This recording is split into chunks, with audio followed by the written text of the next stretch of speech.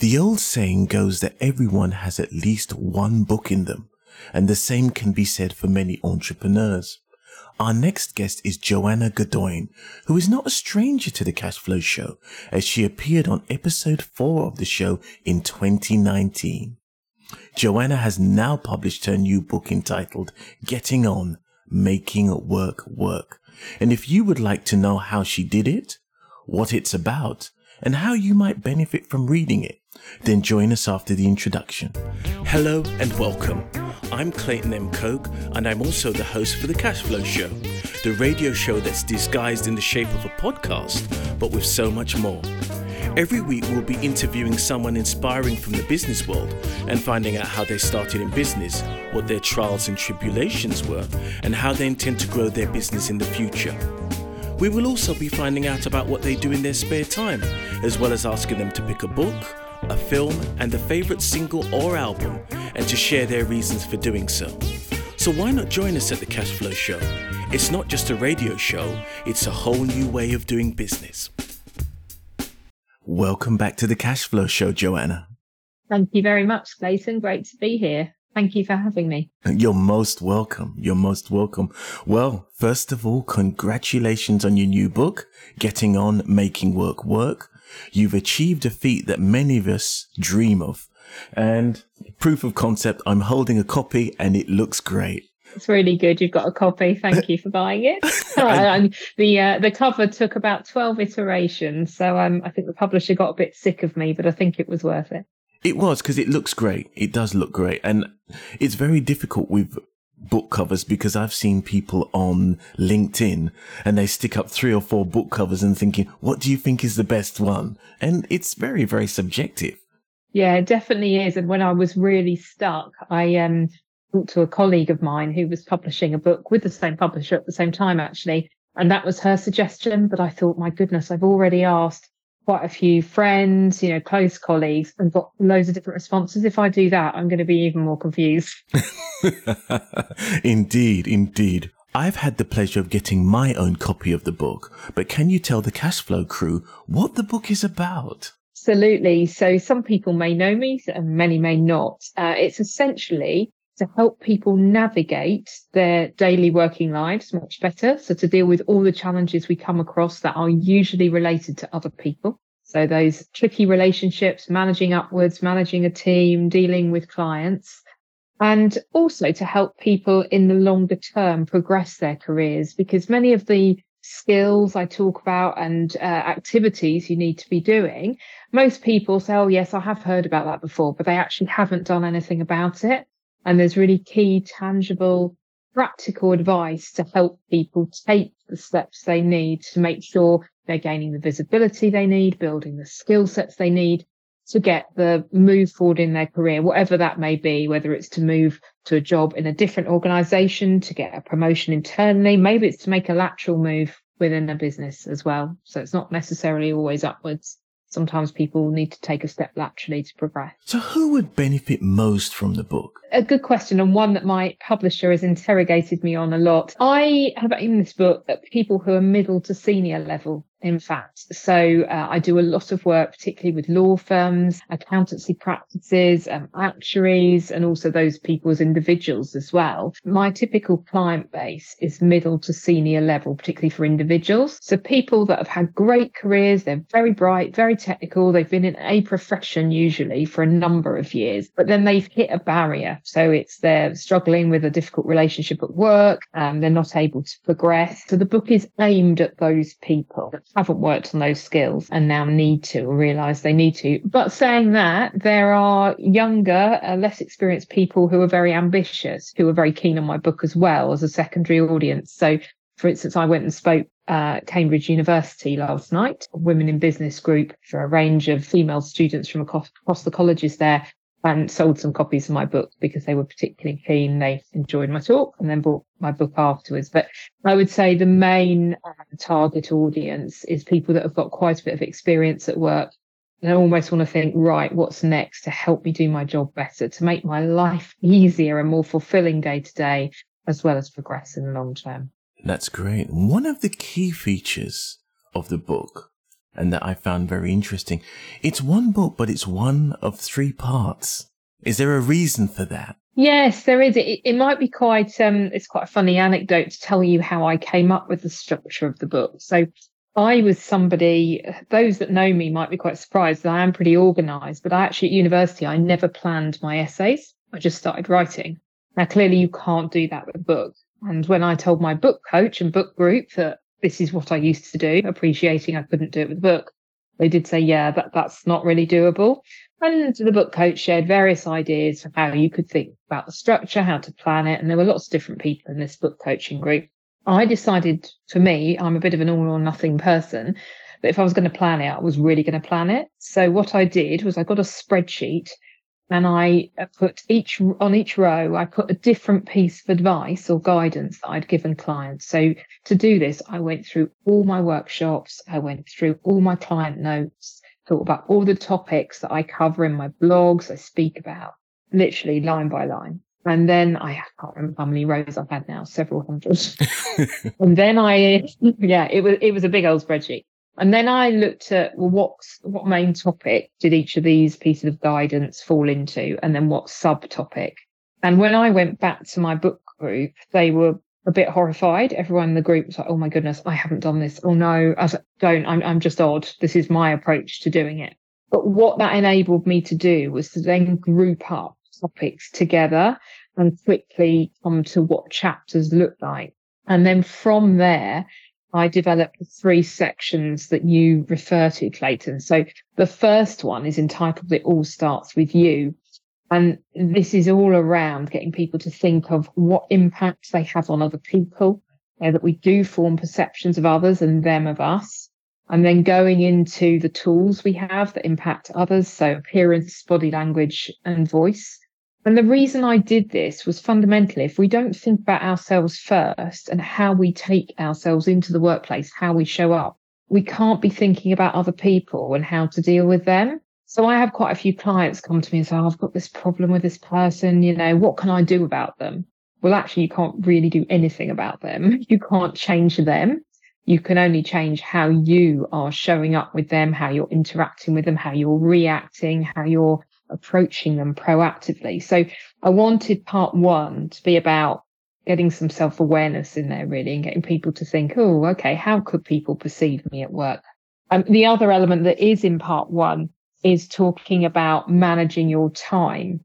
And the reason that's there is with seniority increasing, there's greater challenges for that. You've got more things to manage. If you take a junior lawyer, for instance, they're being given bits of client matters to do, very specifically laid out, depending on what area of law that is. As you get to be a more senior lawyer, there's greater expectation. You've got to supervise others, help develop them. You've got to bring in business. You've got to manage client relationships. There are more and different demands on your time. So fundamentally, that's only something you can manage. So that's why that's in there. And not only is it important to manage for the sake of your time, but also the perception that creates with others, because how you manage your time affects other people in the business you work in.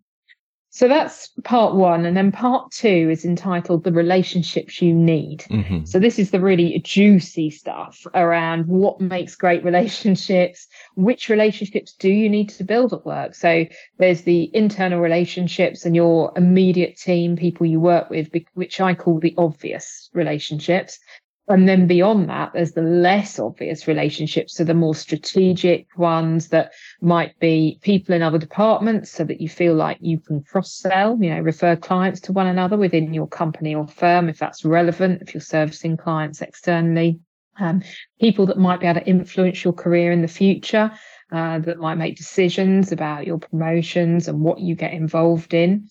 And then looking at building external relationships. So you and I, Clayton, know each other a long time since, and from some networking event. I can't even remember the first one I met you at. Exactly. That's many years. Many years, and we've been to many since. So, the importance of doing that and how that not only matters for business development. People always think, oh, you only need a network if you're responsible for business development in your work, which is absolutely not the case. There are loads of other reasons. So worth reading the book to find out about that.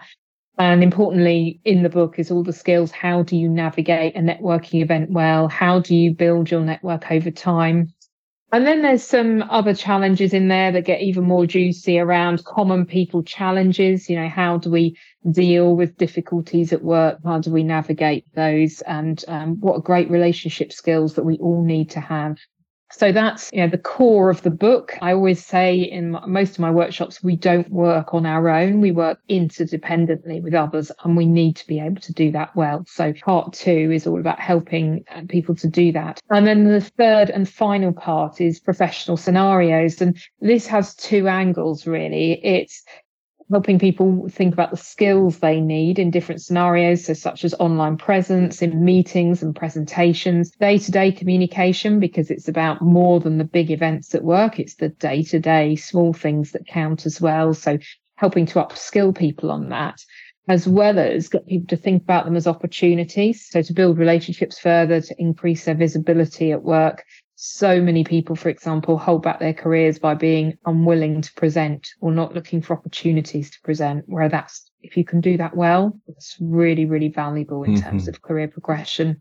And then there's a final chapter that's about when you're changing roles, whether that's through choice or redundancy, how you need to show up in that marketplace. And so going through from CV, LinkedIn profile and job search strategy to the interviews and making sure you go for the right role. So it's a very broad book, but also very practical. And you've probably seen from reading the book that I've created 19 resources to support it. Indeed. So they are all on my website, and my designer had a lot of fun doing those.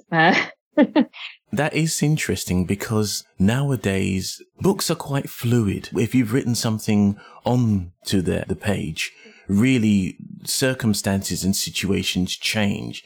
And it's not like you've got a ring binder where you can add addendums in order to deal with different situations that may arise. At least with the book, those resources are online for people to look at, for people to use in their everyday endeavors. And that's really important because I think sometimes just being or reading the written page is okay for most people, but not always for everyone. So those examples that you put up there are a fantastic resource for everybody who wants to look at things slightly differently. Yeah, and it's no good if people just read the book, and I say this in workshops as well, and go, that's good, that's nice, and then do nothing with it. You completely wasted your time. Indeed. When I went to speak last night, I think I said, if you don't do anything as a result of what you've just heard in the last hour, you might as well have gone home and watched EastEnders. What's the point? You've had a nice evening, you've had a glass of Prosecco, but you've got much from it. So the resources are designed, and I don't envisage that everyone will use every single resource. They'll probably cherry pick the ones that are most meaningful to them, which is important. I always say to people, don't try and work on loads of different behavioural changes and aspects at once. Focus on 1 to 2, get them right, whether they're new habits and getting those to be more natural, or whether they're specific tasks, work on them thoroughly and see some results so you feel more motivated. That's much better than trying to do 10 things and not doing any of them well and just feeling like you've wasted your time. So one thing I did notice, you cover everything from face-to-face presentation to online presence. So you've got something for the senior, older members, but also for the younger audience, insofar as you've given them a way to act and behave online that they may not necessarily know, because in my day when I was a dashing young blade, we didn't have Instagram and Twitter, and I'm quite thankful for that, because me dancing on the tables would probably have not been good for any prospective employers. But it happened, but obviously, unfortunately, there were no camera phones around. Yeah. Do you feel that for younger people, that clear demarcation between work and private life is a lot smaller? It definitely is. And I think attitudes to that have changed at work. We can now be far more ourselves than you could have been, even when I started work, actually 20 odd years ago. But certainly compared to 30, 40 years ago, when some of the older law firm partners and things started their careers, it's definitely changed. But people do still need to be careful because they need to think further down the line as well. What do they want out there about themselves? So I always do joke with people that my photos from my holiday when I was 18 in Tenerife with a massive group of girls are safely in dusty albums somewhere in someone's cupboard. They're nowhere near the internet. Whereas that's not the case for them. And what looks okay now might not when they're a lot more senior in 10, 15 years time. So thinking about your online presence, it's quite interesting. My dad, bless him, he's not a big reader, but he did, I gave him a copy of my book and he did read it. I know he did because he spotted an error that we needed to get corrected. But he amusingly said to me, he said, "Oh, I did it all until about page 100, made sense to me, stuff I would have said to my staff," because he went from starting with Barclays at 18 and worked for them for 35 years and got to be ops director of a division there, retired quite early in his 50s, which I always think was a bit of a shame. He said, stuff I used to say, but he said, "Oh, when you got into all this LinkedIn stuff, I didn't really know what you were talking about." So he said that was all new to me and I had to, think about that a bit more as I read it. And so I think you're right. I'm trying to bring together in the book all the skills people need now. And I think there's an interesting thing I heard during last year. I think I went to do a day's session with law firm partners on managing and developing people. And it was great. It was a regional law firm and they managed to get 14, I think, or 16 partners in the room on one day, which is quite, an achievement. And they were talking about generational differences. And they said they found the younger generation, less experienced people, didn't use the phone as a phone. They use it for texting, messaging, video calls, but not as a phone. We agree there are still benefits to sometimes using the phone. It's a good alternative to an email. And if you don't want to go as far as a video call, and likewise, the partners admitted they weren't great at social media. So what they did was they arranged a skill swap. They had some sessions where the less experienced members of the firm spent time with the partners, teaching them a bit more about social media. And the partners taught them about the phone, which really people need teaching about the phone. But if it's just not something you've typically used as a phone and seen the benefits of doing that. So that was a really good example, I thought, of a skill swap. But my book is trying to bring together, all the skills people need in the environment now. Well, you'd be surprised because you make a good point in terms of skills about using the phone. Because I've had people trying to sell to me, "You're all right, mate." And I'm thinking, I'm your customer.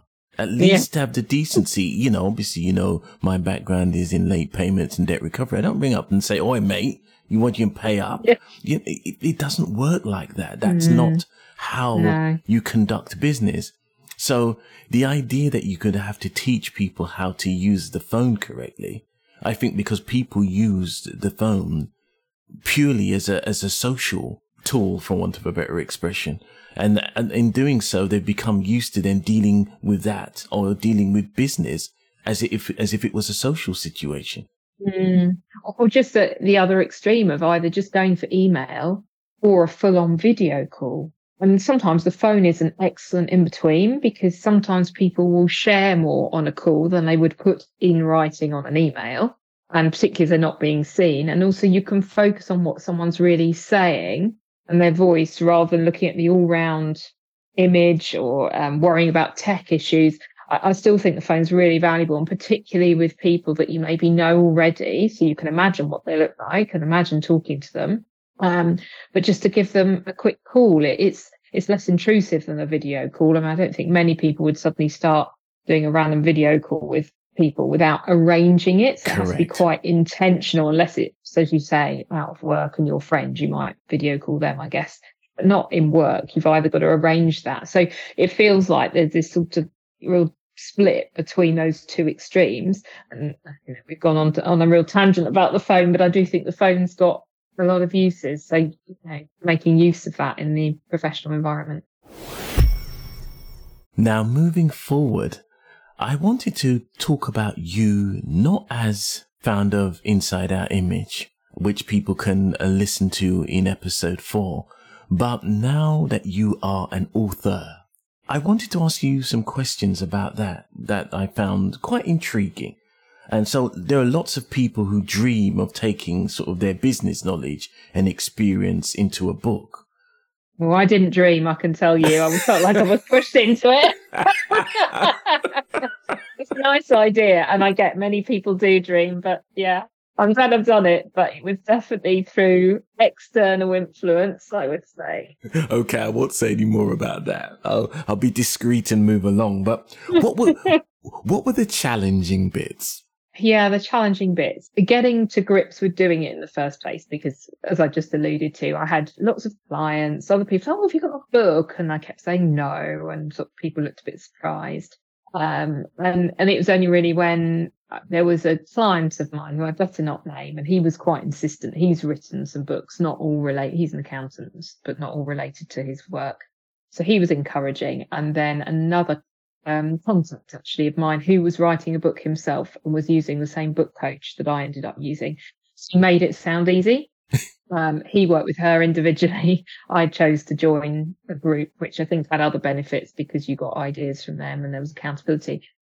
So I think I did find the planning stage until I got to my nice spreadsheet. I did find that quite difficult. How do I harness all this stuff and put it in a logical order that a reader can make sense of? So that was challenging. The writing actually was better than I expected. A piece of advice this colleague of mine who was writing gave me, he said, you never want to sit down to write and not know what you're writing about in that sitting. You don't want to say, right, I've got an hour to write and spend half an hour, oh, what am I going to write about? And so the plan helped me do that. And I'd get up early in the morning and do it. I'm quite a morning person anyway. So that was better. I think the editing was hard in terms of editing it before it even went to the publisher. And then once it went to the publisher, it was hard because you just look at it again and again, and you're looking at their amends. You then find more of your own. And I think I got to the point in summer last year, late summer, I'd read it twice through in a month in detail. And I was like, do you know what? I can't read this again. And the danger is if you start involving other people in that process, you almost risk shaking it up a bit more. So my husband is very good at this stuff, but we'd had some personal issues last year with our family. And so I hadn't asked him to read it early on just because of that. And probably because I knew it would change quite a lot. So I did give it to him in the end to sort of, but with a clear brief of just pick out stuff that's really incorrect or unclear, not that's just stylistically, not how you would put it. And that was very helpful. But that was a difficult phase because he'd come back with stuff. I think I gave it to one other person as well. And then I had some people review it from a more testimonial recommendation point of view, less in the detail. So that was a tricky balancing act to get that done. And then, as I said at the beginning, picking the cover, I felt guilty when the publisher kept sending me a set of covers. I was like, no, none of those do it for me. If I hopefully get to see it on a table in a bookshop, I would not be proud of that cover. And that's what I had to say to myself. So I did keep going back to them and saying, no, can we go more in this direction? And I'm not terribly creative. It's not a strength of mine. So I couldn't really give ideas. I could just articulate what I didn't like about what they were giving me. It is difficult because that represents you. Absolutely. It's my brand. Yeah. Unless you're putting your face on the cover, really, ultimately, it's got to be almost like a textbook that people can look at in X amount of years' time and it still has the same impact. It's not as if it looks completely old fashioned and not that it looks so avant-garde. It should be in a museum somewhere. So it's a good balance to that. So birthing this book took a little while and it took a little persuasion. Do you think you'll write another one? No. You're going to come out and play this thing. No, I don't think I will. I'm really happy with the book, but writing is not something I love. I love running workshops, speaking at events. I get a real buzz out of that. I don't get a buzz out of writing. I'm really happy with the result of the book. And I deliberately went broad because I'm a bit of a completed finisher. What I didn't want was I went narrow, so into networking or building a professional profile or something. And then I felt like I had to have a whole series of books. Oh, okay. I get it. So I deliberately went broad, thinking that then I've covered. I mean, you still think of other stuff. I still now think, oh yeah, I should have put that in the book. That's always going to happen. But I've got a broad book there that will help people take tangible action on their career, rather than going in depth that might be really, useful to some people, but fewer people. So I don't think I will. It takes an awful lot of time. You don't make money out of books, and that's fine. I've known that from the start. It's essentially getting your expertise out there, getting yourself more widely known. Like, I'd very much doubt I'd do another one. Well, fair enough. I think, to be honest with you, as I said in the intro, everybody's got at least one good book in them. Yes, and I would rather do one I'm really happy with than end up with 5. And there was someone I met up with a while ago, and that person had written a few, and I got the sense that he was pleased with the first one, but then the others were a bit maybe not. And it takes so much effort and work. And again, it's your brand, so you don't want to have stuff out there that doesn't represent you how you want to be represented. Yeah, indeed. About that. Indeed. I think it's very difficult to constantly maintain that if you're doing books on a regular basis. I think it can be tricky. Yes, delivering quality work is really important to me. And last year was a real balancing act. My business grew a lot, which was wonderful. Excellent. Didn't have any unhappy clients. That's the main thing for me, because delivering great work is vital. But we had lots on. I said to you earlier, we moved house. We're renovating our house at the moment. We had some personal stuff happen in our family. So it was all a lot going on, and that's not sustainable. I don't think long term to have lots of things going on. So I think this year is getting my book out there, getting it into people's hands so it can help, focusing on delivering client work and making sure my house is done in a way that I'm going to like for the next 20 years. That is one of the most important things. So at the end of the day, you can just casually leave your book on the table when people come over. Yes, exactly. Well, I've had a lot of support from my friends, family and business contacts, which has been really lovely. Excellent. So we've had a great discussion about your book and what it is and what it's about. The last thing that we have to then share with everybody is, where can people get your book? So you can get my book anywhere, actually. It's, of course, available on Amazon, but I know some people try to avoid Amazon if they possibly can. Any bookshop can order it in for you. One of my tasks now post-Christmas is to try and get it physically on the shelves, so it's just there. But you can, if you go on the Waterstones website, it's there. All the other bookshops, any bookshop in the world will be able to order it in. So if you're in the US, Australia, wherever. Also, if you're in the UK and you want a signed copy, you can order it from my website. I have got a set of them at my house, and I will very happily sign it for you and send it in the post if that's what you would like, if you know me and you prefer that. So lots of options, really, anywhere you want to get it from. Well, when I see you at a next networking event, I'll be waving a copy of your book and I'll come and sign it for you. And gushing like a fan, in order to draw a bit of publicity going. Thank you, Clayton. I will happily sign it for you. I think quite a few of my contacts got it from another route, and I'll be doing a lot of that, I think, signing it retrospectively. Well, what can I say? Joanna Gaudoin, author of Getting On, Making Work Work. Thank you for joining us on the Cashflow Show. My great pleasure, Clayton. Thank you for having me, and look forward to seeing you soon. Most definitely, and every success with your book. Thank you so much. We've come to the end of the Cashflow Show for today, but I would like to say thank you to our guests for taking the time to share their knowledge, wisdom, and insight.